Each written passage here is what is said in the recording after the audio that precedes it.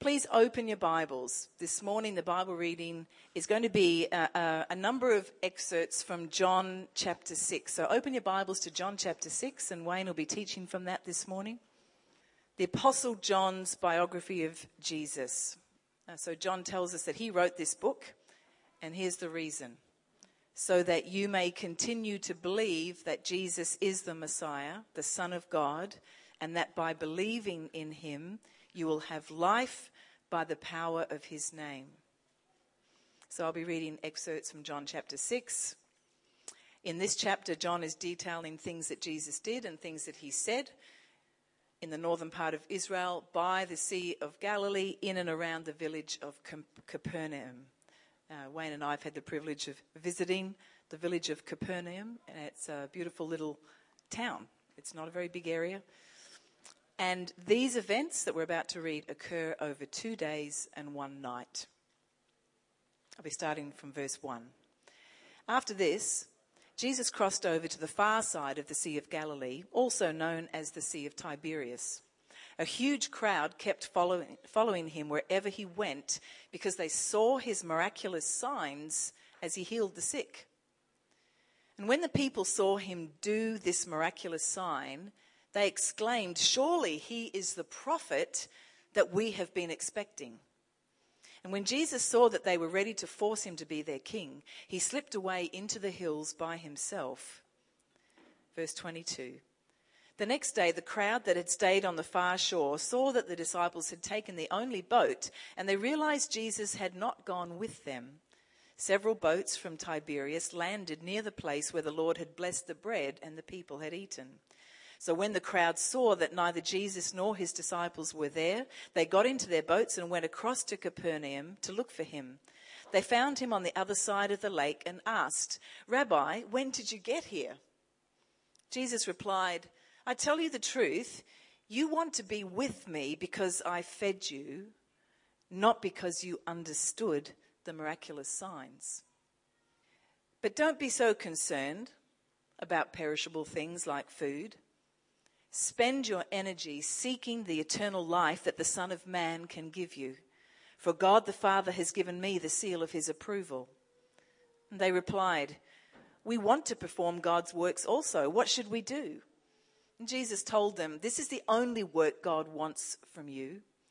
Believe in the one he has sent." Verse 35. Jesus replied, "I am the bread of life. Whoever comes to me will never be hungry again, and whoever believes in me will never be thirsty. But you haven't believed in me, even though you've seen me." Verse 41. Then the people began to murmur in disagreement because he had said, "I am the bread that came down from heaven."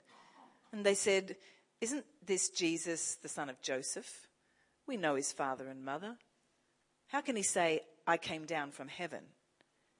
But Jesus replied, "Stop complaining about what I said. For no one can come to me unless the Father who sent me draws them to me, and at the last day I will raise them up.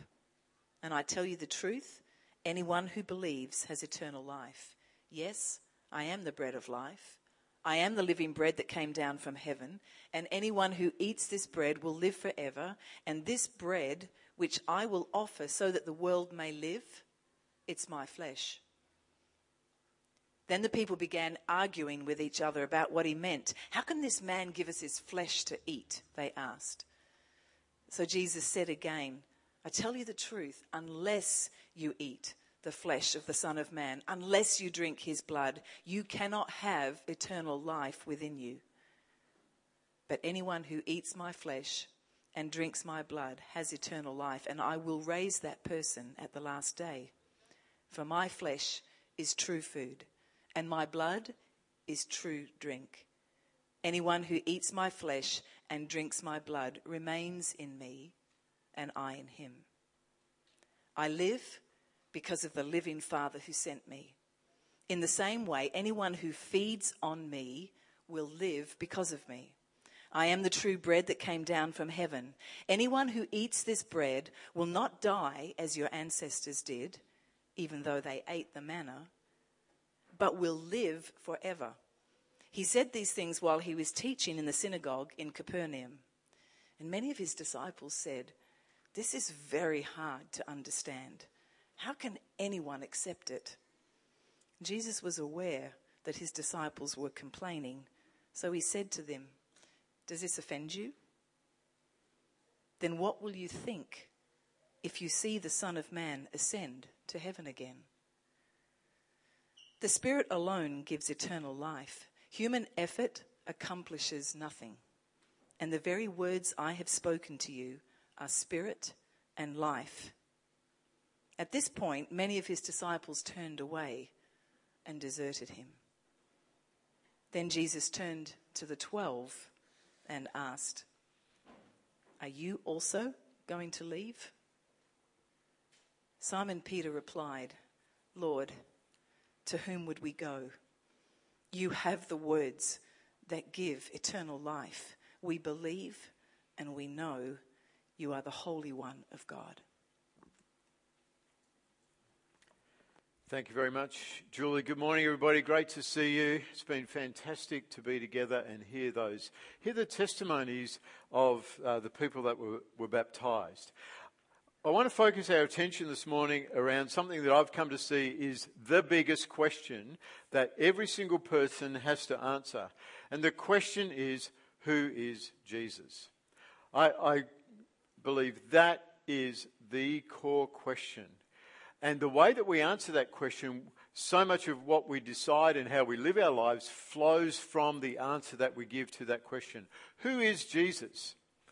Who do I understand him to be? Of course, there's a range of opinions. Many of you will be aware of these around the place. And if you talk with people, you hear various things. One of the things that I sometimes hear, particularly in this region of Fremantle, I hear that, well, Jesus is one of the ascended masters. Anyone ever heard that one? Come from people around here? That is one that they consider him to be one of the range of options of the ascended masters, of which they call. Another one is that people say, well, Jesus was a great teacher. He was a great moral teacher. How many of you have heard that one? Yeah, a few of you have heard that one. Right? So let me just say that I don't think he's either of those, straight up. And let me read to you a section from a well-known Irish atheist, C.S. Lewis, who made a very careful and detailed examination of Jesus, and he recorded this in several of his books, including his book, Mere Christianity.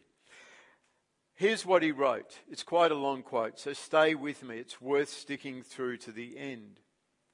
This is what C.S. Lewis wrote after making very careful examination of Jesus, after, like I said, living for many years as an atheist, but then someone began a conversation with him that caused him to examine Jesus for himself, rather than just taking in the sort of the cultural vibe, if you like, that was around him.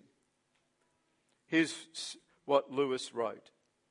I'm trying here to prevent anyone saying the really foolish thing that people often say about Jesus. And here he says this. This is what people say Lewis says this is the foolish thing that people often say. They say, I'm ready to accept Jesus as a great moral teacher, but I don't accept his claim to be God. I'm ready to accept Jesus as a great moral teacher, but I don't accept his claim to be God. Lewis goes on to say, that is one thing we must not say. A man who was merely a man and said the sort of things that Jesus said would not be a great moral teacher. Lewis goes on and says, he would either be a lunatic on the level with the man who says he is a poached egg, or else he would be the devil of hell. Lewis says, you must make your choice. Either this man was and is the Son of God, or else a madman or something worse. You can shut him up for a fool, you can spit at him and kill him as a demon, or you can fall at his feet and call him Lord and God. But let us not come with any patronizing nonsense about his being a great human teacher. He has not left that open to us. He did not intend to. So who is Jesus is this core question that every single person has to answer. And these are some of the choices, as I said. He's either a liar, a lunatic, or his Lord. And we've heard from John's Gospel this morning, the Apostle John, and his biography about Jesus. And he very clearly says at the end of that book, these are written so that you may continue to believe that Jesus is the Messiah, the Son of God, and that by believing in him you will have life by the power of his name. It's a great statement. So John's very clear. If you read John's biography of Jesus' life, John wants you to get to the end and be very clear about, I was motivated to communicate to you the reality that Jesus is the Messiah. Jesus is the Son of God. He's God incarnate, God in a body, and that by believing in him you will have the power of his name. Since I've been a teenager, I've spoken with many people about Jesus, and I've consistently found people who like Jesus, or at least they like the idea they have of Jesus. I've met so many people who are so committed to the idea that they have about Jesus that when you ask them, have you ever read any of the biographies about him from the people that were closest to him? Have you ever looked and examined the teachings? Have you ever actually understood the things he claimed about himself? And invariably people say they have not. When I ask them, what do you know about what Jesus said or taught? They sometimes, I could summarize it like this. They said, well, Jesus said, be nice to people. Love people. And I said, well, yes, he did say things like that, but there's a whole truckload of things behind that you really want to get a handle on, because that was worthless if you didn't love God. His starting point was love God, in the declaration that he in fact was God. So this morning I want to ask you, who is Jesus? What answer have you given? And perhaps you have got people that you're interacting with in your workplace who you might want to ask this question to as well. It's an interesting season that we're in the world, and there, in my local shopping centre, there's a nativity scene set up. We've got a Mary and Joseph and the baby Jesus. That's all. There's not much other information. So if you didn't have any clue and you were walking past, you're like, oh, why have they stuck those people in a glass box? You might want to use that to open up a conversation. So John, come back to John's biography. From the very beginning, John is laying out line upon line of evidence about Jesus. And he's saying, actually, Jesus is the one true and only God. He begins at the very beginning of his book by declaring that Jesus is the God who created the universe, that in the very beginning he was there. He goes on, he says, Jesus is the God who rescued Israel from slavery in Egypt. And so he builds his case progressively as he goes through the book. And the weight of evidence is, again, Jesus is the Messiah, the Son of God. There's no other option John leaves open for people. He doesn't leave the great moral teacher option open. He doesn't leave the lunatic option open, the liar option open. The only option in John puts out for all of us is that Jesus is the Messiah, the Son of God. Well, John 6 is a fascinating chapter, and if the things that Julie read to us earlier, there's these conflicting opinions about Jesus, and people are exploring him and they're hanging around him. And John 6 opens with this scene, which we didn't have time to read, where Jesus feeds 5,000 men, plus women and children, with 5 loaves and 2 fish, that a young boy donates. He donates his lunch to Jesus and says, I'm not sure what you can do with this, but I'm willing. And he gives it to him. So there's a little side note on that. When I was about 9 or 10 years old, and the church that I was growing up in, we put on a play called The Boy Who Caught the Fish. And guess who was the boy? Me. So I don't think I got many other gigs after that, but, it's my brief moment of fame in the church thing, lead role in that play. Anyway, so here we've got Jesus feeding 5,000 men, hungry men, plus women and children.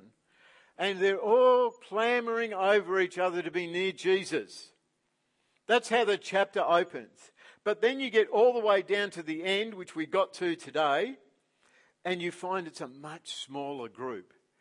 And that group, we think there's more than 15,000 people, have been whittled down to Jesus' closest disciples, the 12, who are resolute and wholehearted about him. And one of the things you find when you study the life of Jesus, and I encourage all of you to do that, even if you think you're familiar and know it, is to see how consistently Jesus refuses to play with the crowds, play to the crowds, right? And we see that very clearly in this chapter. He's fed them, and there's a murmur going through the crowd. This is the guy. This is the guy that's going to liberate Israel from the Roman oppression. Let's crown him as king. And John says, what does Jesus do? Wow. Well, imagine if you were in that situation. What would you do? And they're going, Jesus, Jesus, Jesus. They're chanting your name. You've got 15,000 people chanting your name. What are you going to do? But Jesus does the thing that none of us probably would do, because we're all trying to build our media profile and get the numbers up of the number of followers and the number of likes. He's going off the chart. Jesus actually turns and walks away. And he disappears off into the mountains. And the crowd disperses. And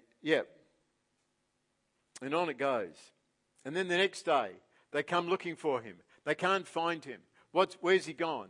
Well, then they realise there was a boat here. The boat's not here. Oh, it's over that side of the lake. Let's run over there, get over there. And they get to Jesus like, hey, Jesus, how'd you get here?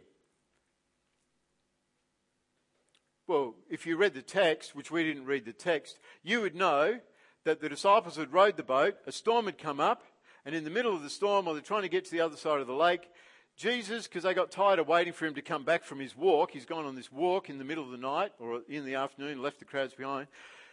And then Jesus comes to them and he's walking on the sea. So when the crowd says, Jesus, how'd you get here? Notice what Jesus doesn't say. He doesn't say, well, I did what God does. I walked on the water. I don't need a boat. I can just walk on the water. He doesn't say that. He refuses again. And instead he counters with questions. He comes back at them. And I think one of the things that Jesus is really good for all of us is this. He deliberately offends us.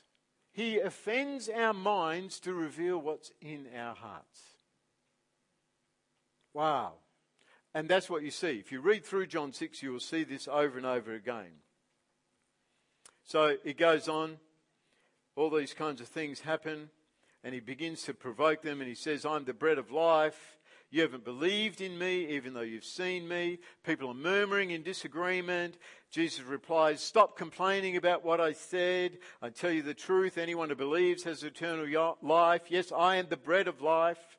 I'm the living bread that came down from heaven. Now these people are going, hang on a minute. We know who you are. You're Joseph's kid.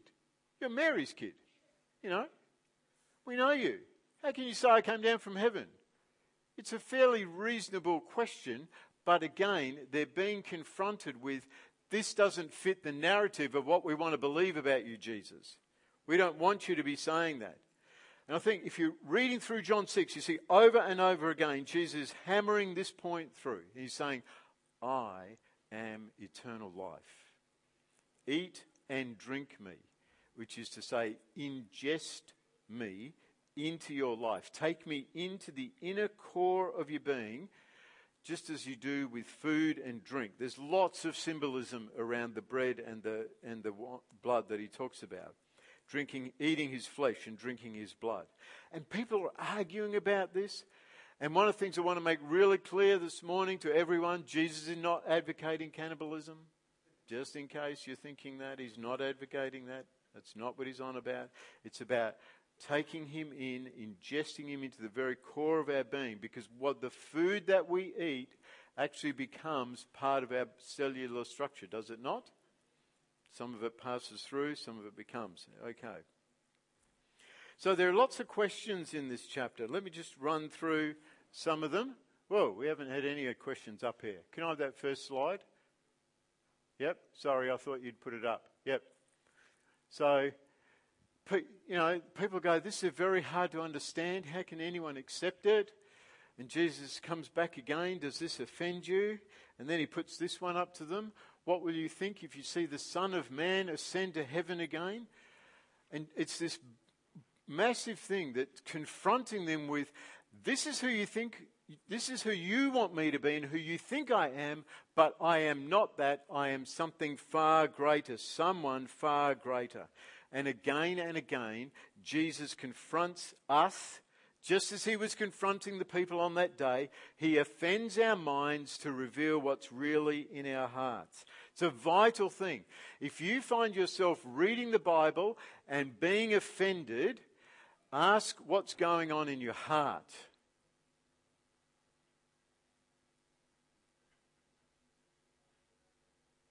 Now, we live in an offended culture, don't we?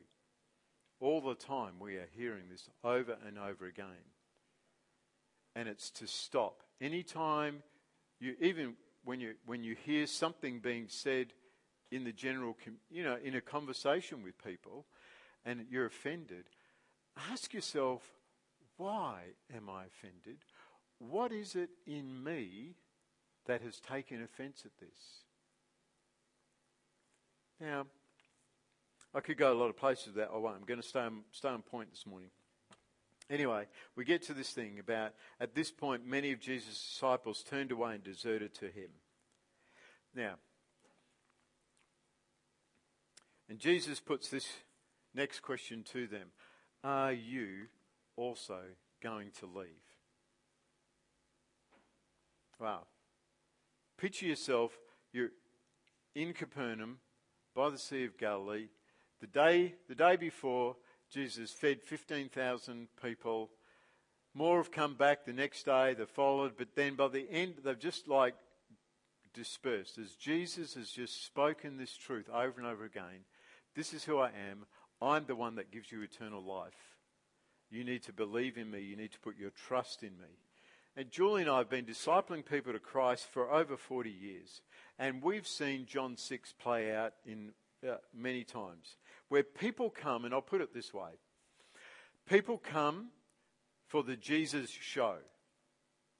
So maybe you put on an event and people come for the show.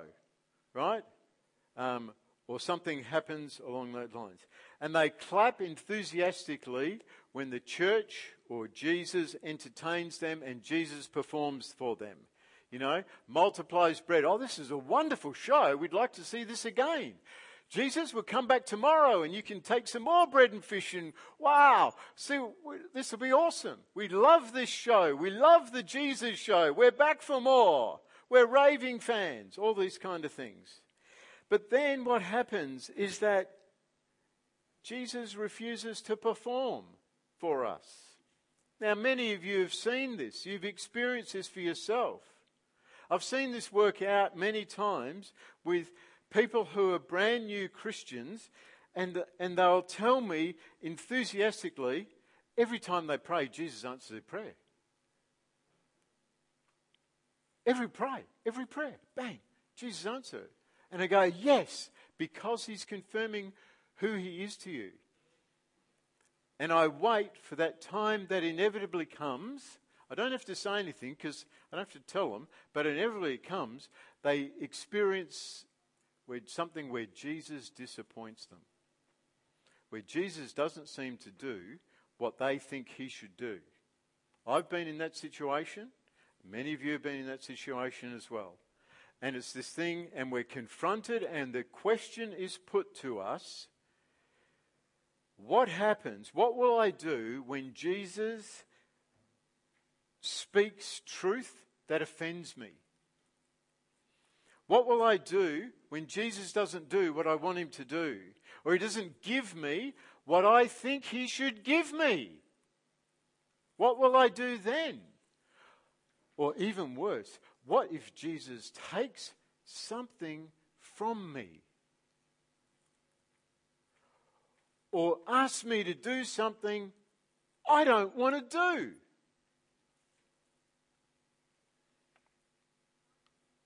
Well, a thing I've found about that is that the price of disobedience is far higher than the price of obedience.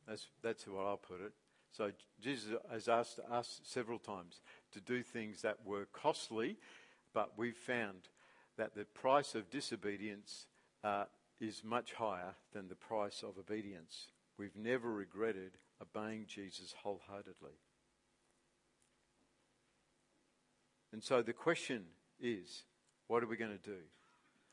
Are you also going to leave? The question will come. Parents, those of you that are here today and your child was baptised, you know that as they grow and mature and go through the different stages of life, they are going to have this question put to them.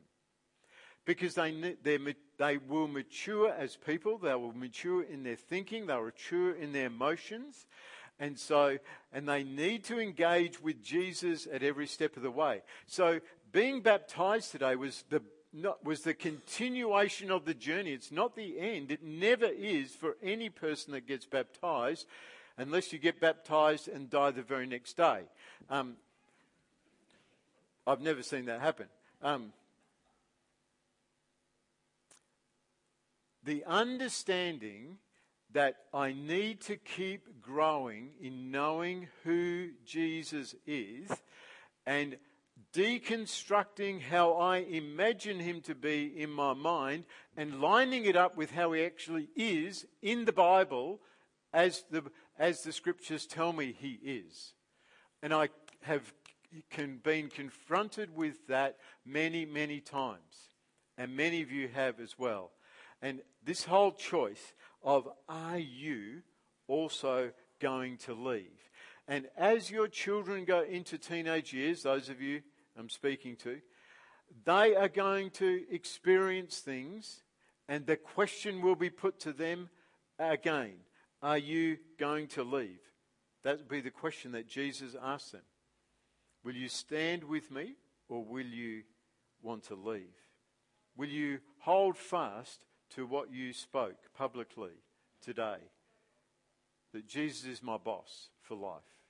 Jesus is my Lord for life. And we have to keep modeling that.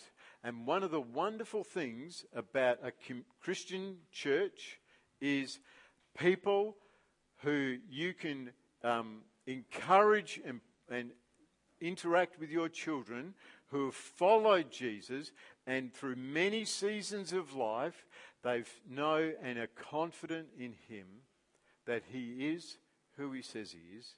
There's no one else where they can find eternal life and joy and peace and happiness. And so we come to this response from Peter where he says, Lord, to whom shall we go?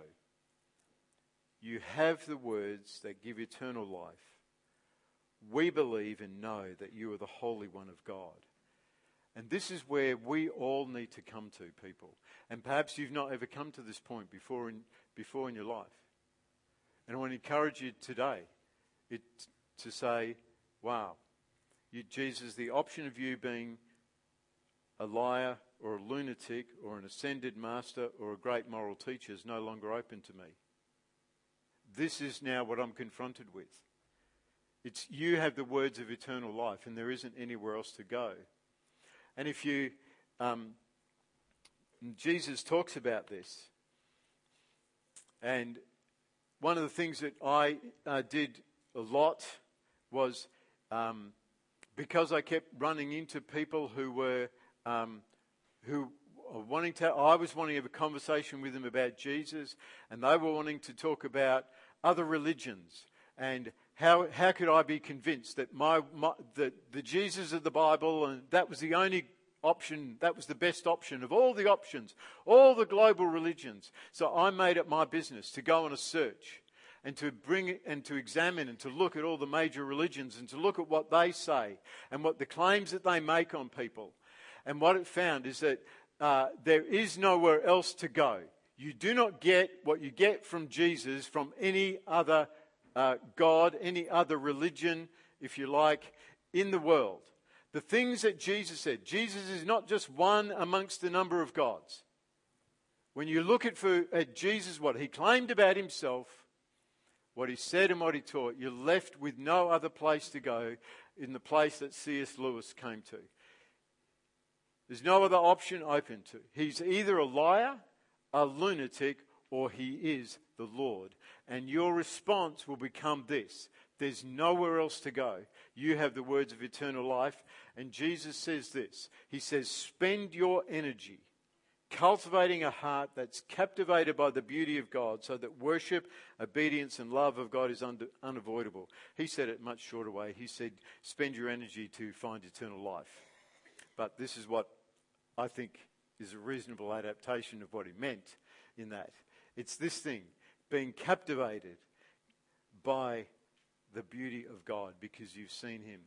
People, I want to encourage all of you. The things change dramatically in the whole world, and they are not going back to how it was before. And in the times that are ahead, it's people that have this reality that are going to shine like stars in the darkness of the world. It's not enough. It won't be enough to just attend church. It never is. It's this deliberate, intentional pursuit of cultivating a heart that knows God for who he is. Not as we imagine him to be, but how he really is. And we've cultivated a heart that loves him, obeys him, and worships him. That we've allowed him to offend our minds, to reveal what's really in our hearts. That we really don't want to bow down to him and worship him and embrace him wholeheartedly. We want to keep our options open. We want, some people think about, we want to, somehow keep one foot in Jesus and the other foot in our culture. It never works. You become very dissatisfied on both things.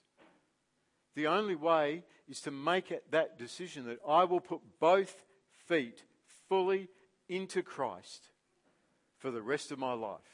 I will learn to love him, obey him, and pursue him. I'll find out all that he is, and I will give my allegiance to him. And so, this is how I want to finish this morning. We come and we say, Jesus, you give eternal life.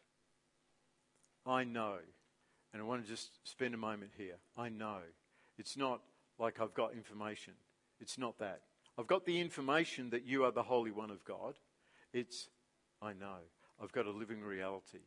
I know you are the Holy One of God. And so there's no turning back for me, Jesus. There's no turning back.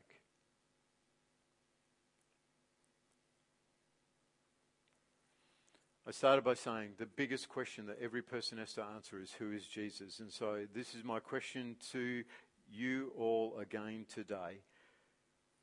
Who is Jesus? What is your answer to that? C.S. Lewis, as I said at the beginning, wrote these words, and this is how he says it. When he came to this place of realizing that the only option open to him was that Jesus is Lord, Jesus is God. He says this, I gave in, admitted that God was God, and knelt and prayed. And he says, I was the most reluctant convert. There was a lady in the church that I grew up in, had a similar story, and she often told it, I often heard her tell it, that God orchestrated a series of events where she felt her life was backed up against the wall and she had nowhere else left to run and hide. And it was at that point, as someone who was not interested in Jesus at all, she knelt down and worshipped him, and he totally transformed her life. And so this morning I want to give you all the opportunity to pray with me. So would you do that, please? Would you pray with me? And that answer to this question, who is Jesus? This prayer answers that question, and I'm going to pray it phrase by phrase and invite you to repeat it with me. Jesus, I bow before you as Lord and surrender my whole life to you. Jesus, I receive you as the bread of heaven, the only one who can give eternal life. Jesus, thank you that you suffered and died in my place, and that your blood cleanses me and frees me from sin. Thank you that I am now free to love, worship and obey you with all my heart, soul, mind and strength. Jesus, you are my Lord, and I willingly submit completely to you today and forever. Amen.